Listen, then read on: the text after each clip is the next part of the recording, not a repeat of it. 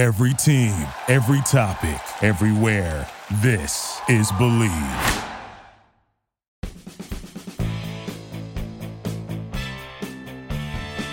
Welcome to the Everything USC podcast on Believe, the place to find a sports or pop culture show for passionate fan bases across multiple platforms.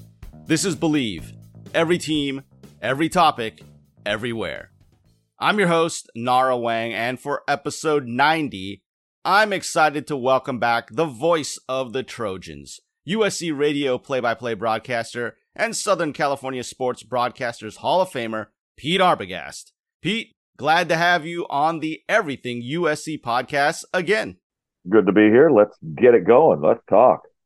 Of course, if you enjoy this show, subscribe, download, and rate it wherever you get your favorite podcasts, Apple, Spotify, Google, Amazon, TuneIn, and so many more. Or go directly to our website, Believe.com, BLEAV.com, on social media at Believe Network. For me, you can find me on X, or as I'm calling it, the artist, formerly known as Twitter, at Nara Wang Sports, NARAWENG Sports.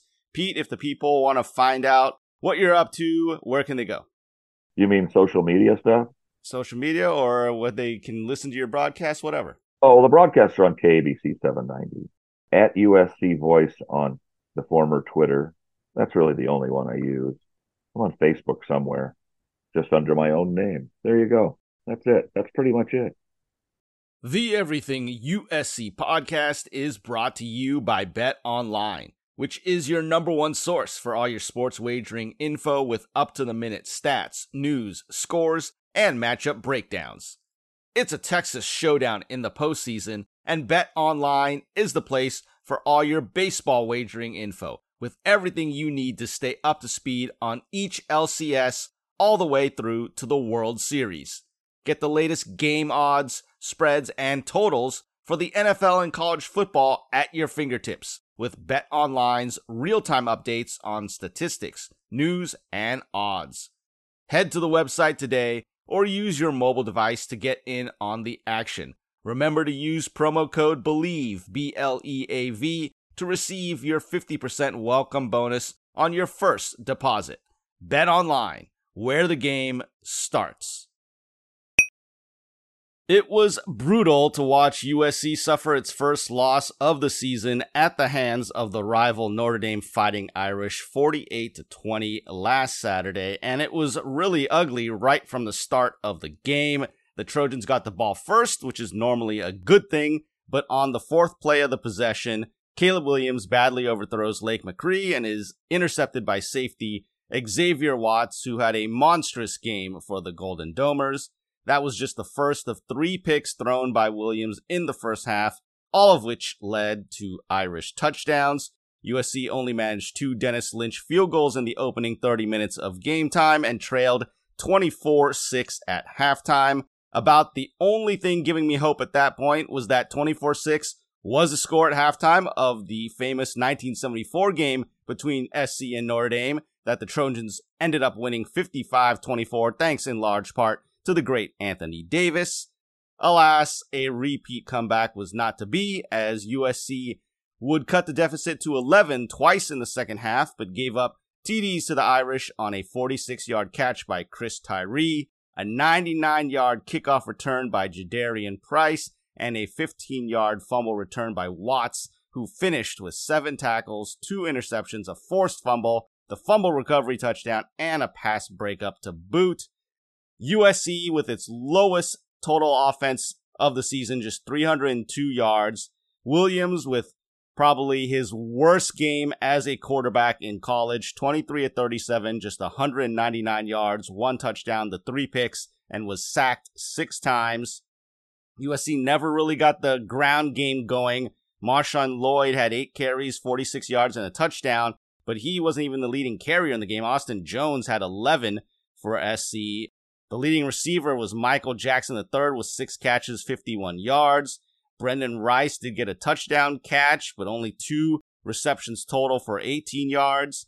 Zachariah Branch, the dynamic true freshman, did return after missing the last couple games with injury, had 166 all-purpose yards, 17 on the ground, 17 in the air, 86 on punt returns, 46 on kickoff returns. His 60-yard punt return in the fourth quarter set up the final score, that Rice touchdown by USC.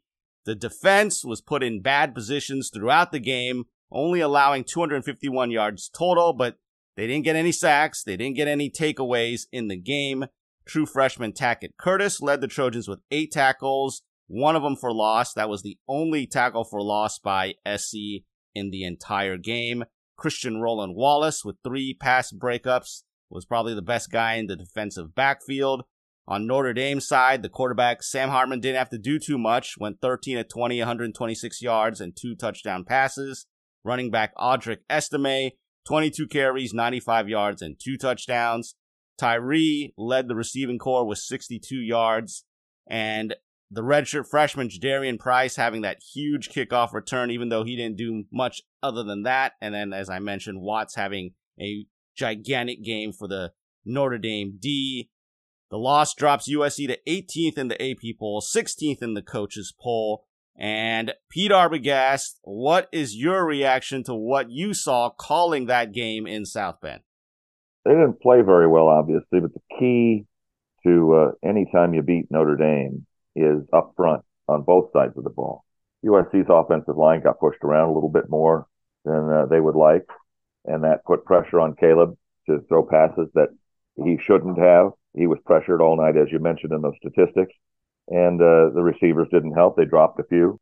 The running game never got going. And on defense, you give up too many short fields, and Notre Dame was able to run the ball easily on those short fields and score easily. You got to have big man against big man, and you got to win those battles, and that didn't happen in this game. And that's a concern going forward because you've got some pretty good teams with pretty good linemen, Utah, Washington, Oregon, UCLA coming up. So they've got to figure out, I don't know how they do this at this stage of the season. We're more than halfway through, but they've got to figure out how to shore up the lines for sure. Yeah, that was one of the glaring things watching the game, is that the line was just completely decimated by the Notre Dame front seven on D. And when all things break down, I think a lot of fans love seeing Caleb scramble around, trying to make big plays. But as we've seen in the last couple of games, it seems like maybe he's trying to do too much. Do you believe he's trying to do too much right now, or is that just how this SC offense is set up? I think he's doing the same thing he's always done, really. It's his team, and he's the Heisman Trophy winner from a year ago. And he's got good talent around him. All he's trying to do is get the ball to them. Maybe one thing that hasn't been happening as much this year that I'd like to see maybe a little more is to him to take off in a designed way, call his own number, and go ahead and run, because he's so good himself, so dynamic out in the open field. But otherwise, he's trying to do the same things he's always been trying to do, I think. I don't think he's been changed much at all.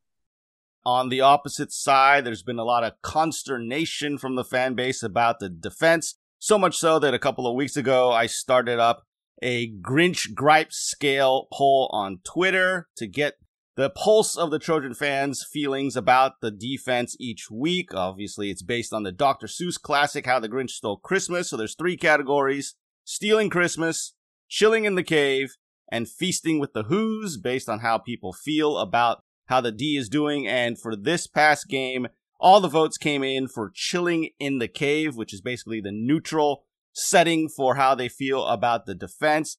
And again, they got put in a bad position throughout the game, but they also didn't really disrupt much of Notre Dame's offense in terms of making big plays and takeaways. So how do you feel about the Trojan defense so far this season? I'm going to back up to the Arizona State game. They played okay against Nevada and Stanford actually has turned out to turn their season around and be okay. Only gave up 28 to Arizona State, kind of meaningless. First half against Colorado was very good, then everybody went to sleep. Only gave up 28 to Arizona. Arizona scored the same amount of points against Washington in a 7-point loss. And then it's hard to tell last week against Notre Dame because there's a 12-yard field and a 50-yard field and a 2-yard field. You know, they gave up 21 points after those interceptions. A scoop and score wasn't their problem. A 99-yard kickoff return, not their problem. I thought last week they actually flew around a little better and tackled a little better and were in position to make the plays a little better as well.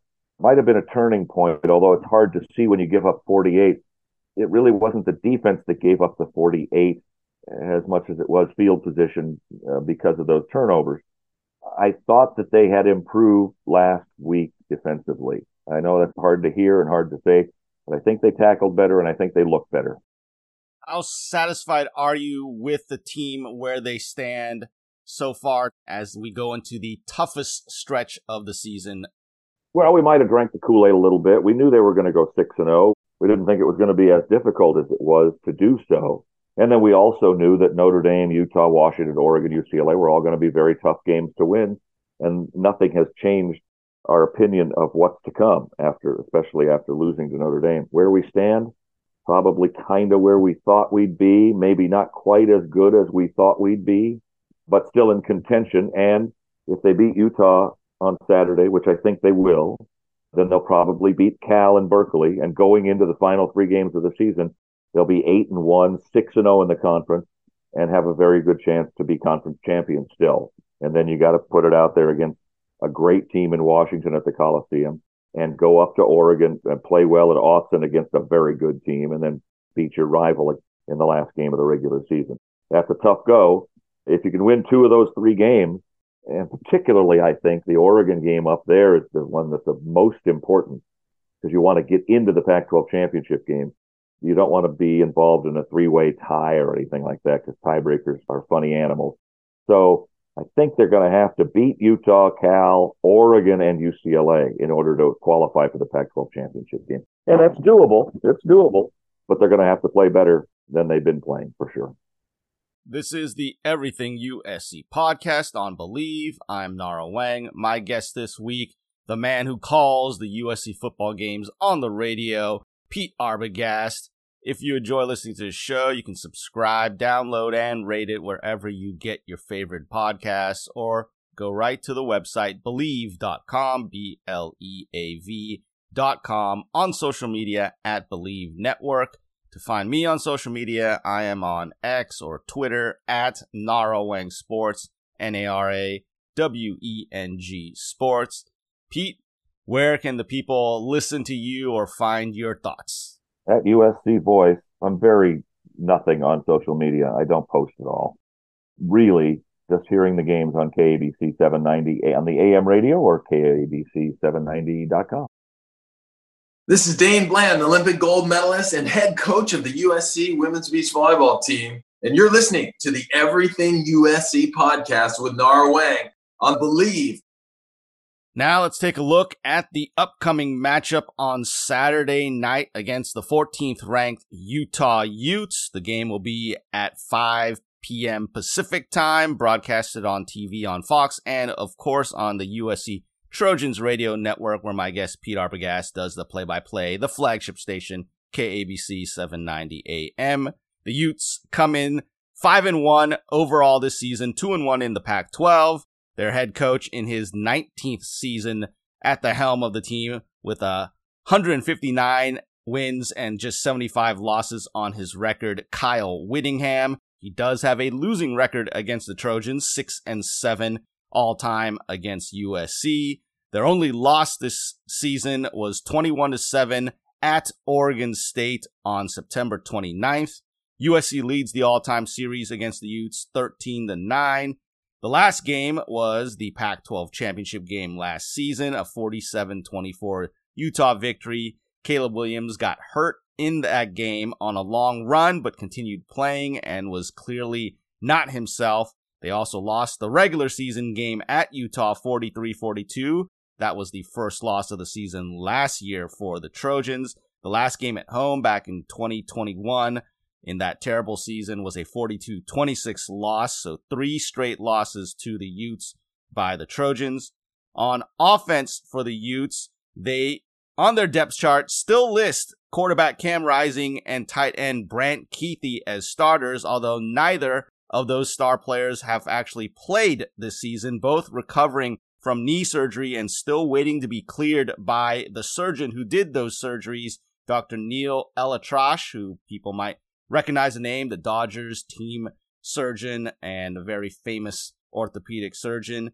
So far on the season, junior quarterback Bryson Barnes and redshirt freshman Nate Johnson have been splitting the duties in place of Rising. Barnes, 4-0 as a starter, 3-0 this season. He did start last week against Cal. He's completed 57.5% of his passes for just 398 yards, a touchdown, and 2 interceptions. Nate Johnson's more of a dual threat guy. He's completed 54% of his passes, 499 yards, 3 touchdowns, hasn't thrown a pick, but he's run for 153 yards and leads the team with 3 touchdown runs. Sophomore running back Jaquindon Jackson has 333 yards rushing on 61 carries and a touchdown, the leading rusher so far this season. The top receiver is a freshman from Mission Viejo High School, Mikey Matthews, 21 catches, 202 yards, leading the team in both. And a guy who is now playing both ways, the sophomore strong safety and running back, Sione Vaki. He had 15 carries, 158 yards, and 2 touchdowns on the ground versus Cal last week. He leads the team with 33 tackles on the season, 6.5 of those for loss, 1 sack, an INT, and a pass breakup. Other notable players on the Utah defense, junior defensive end Jonah Ellis, 29 tackles, 13 of those for loss, which is tied for the most in FBS with Jason Henderson of Old Dominion. 9 sacks is second in the FBS. Forced a fumble, 2 quarterback hurries, and a pass breakup. He's been named the Pac-12 Defensive Lineman of the Week twice so far this season. And junior free safety Cole Bishop, 32 tackles, 4.5 of those for loss, 2 sacks, tied for the most on the team in interceptions with 2, has 2 pass breakups, a forced fumble, and a fumble recovery as well. But he will sit the first half against the Trojans due to being called for targeting in the second half of last week's win against Cal. This is a team that leads the FBS in third down conversion defense, allowing only 23% to be converted. They only allowed 12 points a game, leading the Pac-12 in that, 5th in the FBS in that category. So, Pete, what does USC have to do to bounce back from that Notre Dame loss and snap a 3-game losing streak versus the Utes? Well, control their pass rush and give Caleb some time to work. You mentioned the score against Oregon State, 21-7 they lost. They've only given up more than 14 points that one time. Otherwise, it's 14 or less. So this is a truly outstanding defensive team. 67 yards a game on the ground. That gives you the idea that if the Trojans want to use the run game to soften things up for the pass game, that's probably not the way to go. They're going to have to pull out some tricks in this game to beat this Utah defense. And the defense plays like their coaches. Kyle Whittingham is a very defensive-minded coach and a hard, gritty guy. He's been around longer than anybody in the conference, and he's really good at his job, and he's got this team playing really well on that side of the ball, and they have to because the offense is struggling at least a little bit without Rising. And if Rising's going to play, you know he's going to play against SC. I don't think he should. I think he should call it quits and head for the NFL immediately, because if he gets hurt again, he's probably undraftable. He blew his leg out 3 different ways in the Rose Bowl. And by the way, Rising's only 2 losses in his career are in the Rose Bowl. So he's been a thorn in the Trojan side. And if he doesn't play, that makes me feel better about this game because he's really, really good. He's been really tough. And his best targets, the tight ends, Keithy and Yasmin, are also shaken up. And so is one of his wide receivers in Micah Pittman. But not getting pushed around on the offensive line. They did get pushed around by Notre Dame on the offensive line. And they can't afford to have that again against Utah and further along down the road against Oregon, Washington, and UCLA. Yeah, you mentioned how good the Utes are against the run, but do you feel that SC does need to try and establish that run just to take some pressure off of Caleb? I don't think you can. I mean, 67 yards a game isn't going to – you could try all you want, but you're talking about – it looks to me from watching their film, you run into the line of scrimmage and you get a yard, you get 2 yards maybe, and that sets you up with a 2nd and 8 or a 3rd and long. And those are the things that have been killing SC, those 3rds and longs. You have to get those 1st and 2nd down plays to work so you have a 3rd and manageable if you have a 3rd down at all. So I don't know that you run very much at all, but maybe you throw some screen passes, which haven't been part of the Trojan arsenal. Maybe you throw some swing passes. Get guys out in space on the edges. They're kind of like those sideways passes, bubble screens, stuff like that to keep them off balance. They're almost like running plays, and they often get 6 or 7 yards instead of 1 or 2 up the middle. It seems impossible to run against these guys.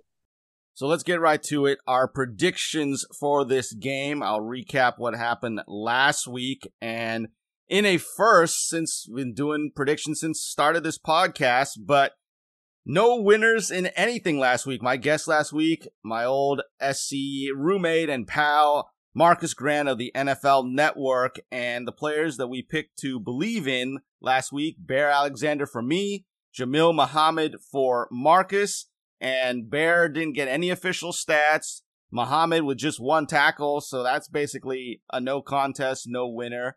We both picked USC to win. I said 38-30, Marcus said 35-31, so no winner there. And then in the prop bet, I said USC would force at least 3 turnovers. They forced none. Marcus's taken for granted pick was that Marshawn Lloyd would have over 100 rushing yards. He only had 46. So again, for the first time ever, no wins by anyone in the prediction segment. So the season standings, again, I still lead my guess. 8 wins, 5 losses, and 2 ties. So we'll get it started right here with the players we believe in. I will begin with a pick that I haven't done yet this season, but a guy that I'm glad was back against Notre Dame and hoping that he is going to get more involved this week. The true freshman, Zachariah Branch, is the player I believe in. And Pete Arbogast, who are you picking as the Trojan that you believe in? I'm going to stick with Brendan Rice. He's caught touchdowns in 6 of 7 games this year. The only one he missed was the triple overtime win against Arizona. I think he's ready to have another big day against Utah. A couple of touchdowns. Brendan Rice will be my guy. Brendan Rice is the guy who's been the most picked person, by the way, by my guests this season. So now we'll go to the game winner and score. Pete, I'll let you go first. Again, I should mention that the sponsor of the show, Bet Online, currently has USC as a 7-point favorite as we record this on a Wednesday. So, Pete, what is going to be the score and who's winning? Yeah, I've seen it as low as 5.5, too. I'd love to get 7. That would be great. They better win. This is a better win game. This is an elimination game in terms of both the conference and the national race. Both have 1 loss, and you can't get to the conference championship game with 2, I don't think, and you certainly can't play in the Final Four with 2. Maybe next year when there's 12 teams, you might be able to sneak in with 2 for the first time. So this is a better win for USC, and I think they will turn it around after being slapped in the face by Notre Dame last week. I think they'll win. It may be fairly low scoring, but not that much so, and I've got SC to win this game 30-20. All right, so picking a 10-point win is Pete Arbogast for the Trojans, and I went back and forth on this one. I really want to pick the Trojans, but I picked them last week, fully confident. I thought that they would be able to go into South Bend, get a win, but just the way that they took the defeat, the way they've played the last couple games, I want them to prove it to me. So I'm going to anger some people maybe, but I'm going to pick Utah to win and continue their win streak against USC 31-27. Again, I really wanted to pick USC, but now I want them to prove it to me. So we'll see how that turns out. And now, turning to the prop bet, Nara's no doubter for this week is that I think USC will commit 8+ penalties in the game. They've done that in every game except for 1 this season, the Colorado game. So Nara's no doubter, USC committing at least 8 penalties in the game. Pete, last year you kept it simple. You just called it Pete's pick. Are you sticking with the name? And then what is the pick? Yeah, I'm going to stay with that. I'm going to go under the 8 penalties, by the way. I'm picking under on that one. I believe that Utah's listed quarterbacks, Rising, Johnson, Barnes, and whoever else may get in there if they do, will have more rushing net yards than USC's listed quarterbacks. I believe the Utes like to use their run as the quarterback play more often than you think. And you mentioned Nate Johnson's stats, and if he plays, he has run for 249 yards, but he's been sacked several times. And in college football, you lose the yardage for a sack as a run. He's lost 96 on sacks, but plus 249 on 56 carries is not insignificant. He can go. Barnes, not nearly as much, and I expect Barnes will get the start on Saturday. More net rushing yards from quarterbacks Not that doesn't count Sione Vaki back there taking the Wildcat snap. More rushing net yards for Utah's quarterbacks than USC's quarterbacks. All right, that is a very interesting pick there. So to recap our predictions for the USC-Utah game, the players we believe in, I'm going with Zachariah Branch, the do-it-all freshman for the Trojans. Pete Arbogast taking wide receiver Brendan Rice. In the game scoring winner, I'm going to go against the Trojans because I want them to prove it to me. I'm saying 31-27 Utah. Pete taking USC by 10, 30-20. And in our prop bet, Nara's no doubter is that USC will commit at least 8 penalties in the game. Pete's pick is that the Utah quarterbacks are going to have more rushing yardage than the USC quarterbacks. And he's also thrown in that he thinks that my Nara's no doubter is going down as well. So he's given a bonus there in the predictions. So we'll see how things turn out. Again, I hope I'm going to be wrong about the game score and winner. And this is the Everything USC podcast. Nara Weng here, along with the voice of the Trojans, Pete Arbogast. If you enjoy the show, subscribe, download, and rate it wherever you get your favorite podcasts, or go right to our website, Believe.com, BLEAV.com, on social media at Believe Network. For me, I can be found on X, Twitter, whatever you want to call it, at Naraweng Sports, Naraweng Sports. Pete, where do the people listen to you, find you, whatever you want to get out there? KABC790.com or KABC Radio 790 on the AM dial. A game time at 5 o'clock, so we'll be on the air with the early pregame show at 3, and then I take over in the booth starting at 4:30 through the end of the Lincoln Riley post-game interview, and at USC Voice on the former Twitter. This is Bruce Feldman, Fox Sports college football reporter and writer for The Athletic, and you're listening to the Believe in Everything USC podcast with Nara Weng. And in the final segment, I'm going to go over again, as I do with all my guests, the movement in all of the conference realignment and the craziness that is happening in college athletics. We talked about SC and UCLA moving to the Big Ten last year, so I want to kind of focus on the collapse of the Pac-12. Pete, how do you feel about this very proud conference with some great tradition now completely falling apart and being reduced to a Pac-2? Doesn't bother me at all. The thing that bothers me most, there are two things. One is the loss of the Cal-Stanford rivalries, because those were real. We're going to still be playing Oregon, Washington, and UCLA. I don't care about Oregon State, Washington State, Colorado, Utah, the Arizona schools. Don't care. And if I never visit Corvallis or Tucson again, it's too soon. And my friendships with the other broadcasters that I've come to know over the years, I'll miss that as well. But we make new friends as we go along in this life. And I look forward to meeting the guys that I don't already know from various bowl games and preseason games, pre-league games that we've seen in the Big Ten.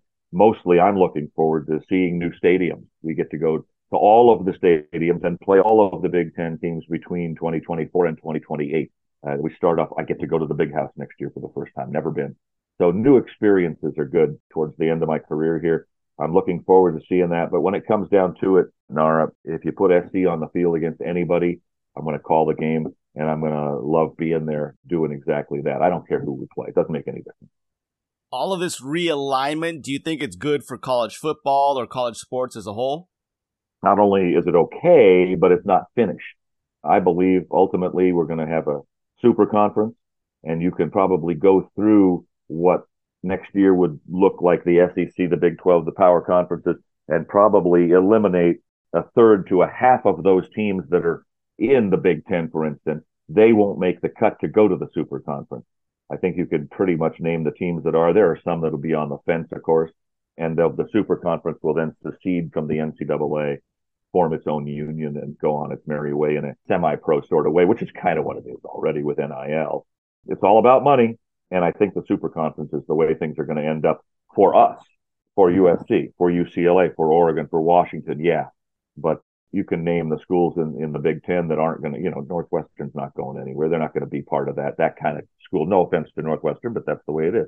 Vanderbilt's not going to join that group in the SEC, that kind of team. So I'm looking forward to that over the next 10 years. We're not finished with this by any means. Yeah, I definitely think that things are going to continue to evolve in terms of how the conferences line up, but it would seem that that would require conferences to work together, right, to create a super conference. And that seems to be the issue, right, is that conferences seem more interested in their own self-preservation than actually working together. Yeah, but it's the schools that are going to make the decision above the conferences. You're looking out for yourself and what's best for you. Is it best to be in the super conference or best to be left behind in what's left of the SEC, Big 12, ACC, Pac-12, any of these conferences, Big 10? Well, I think it's self-preservation, and I don't think the conferences are going to have much of a say.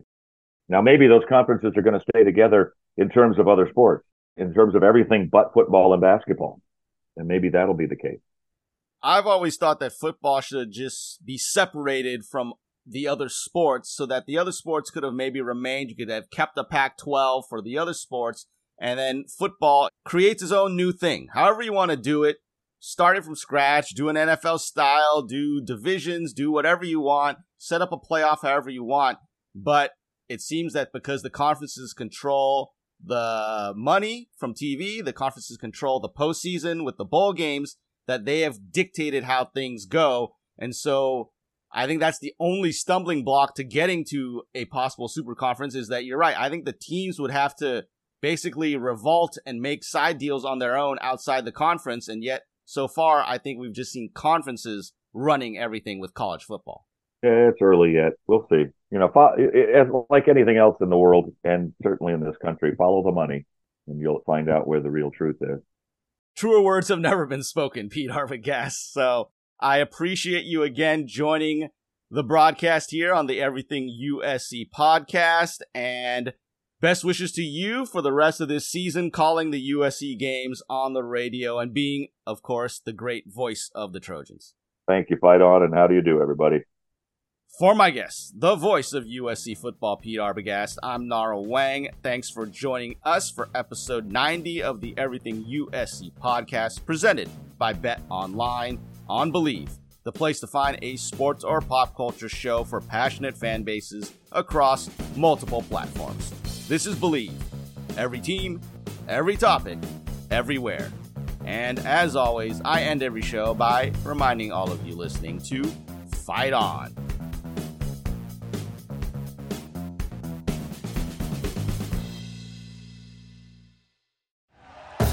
Thank you for listening to Believe. You can show support to your host by subscribing to the show and giving us a 5-star rating on your preferred platform. Check us out at Believe.com and search for BLEAV on YouTube.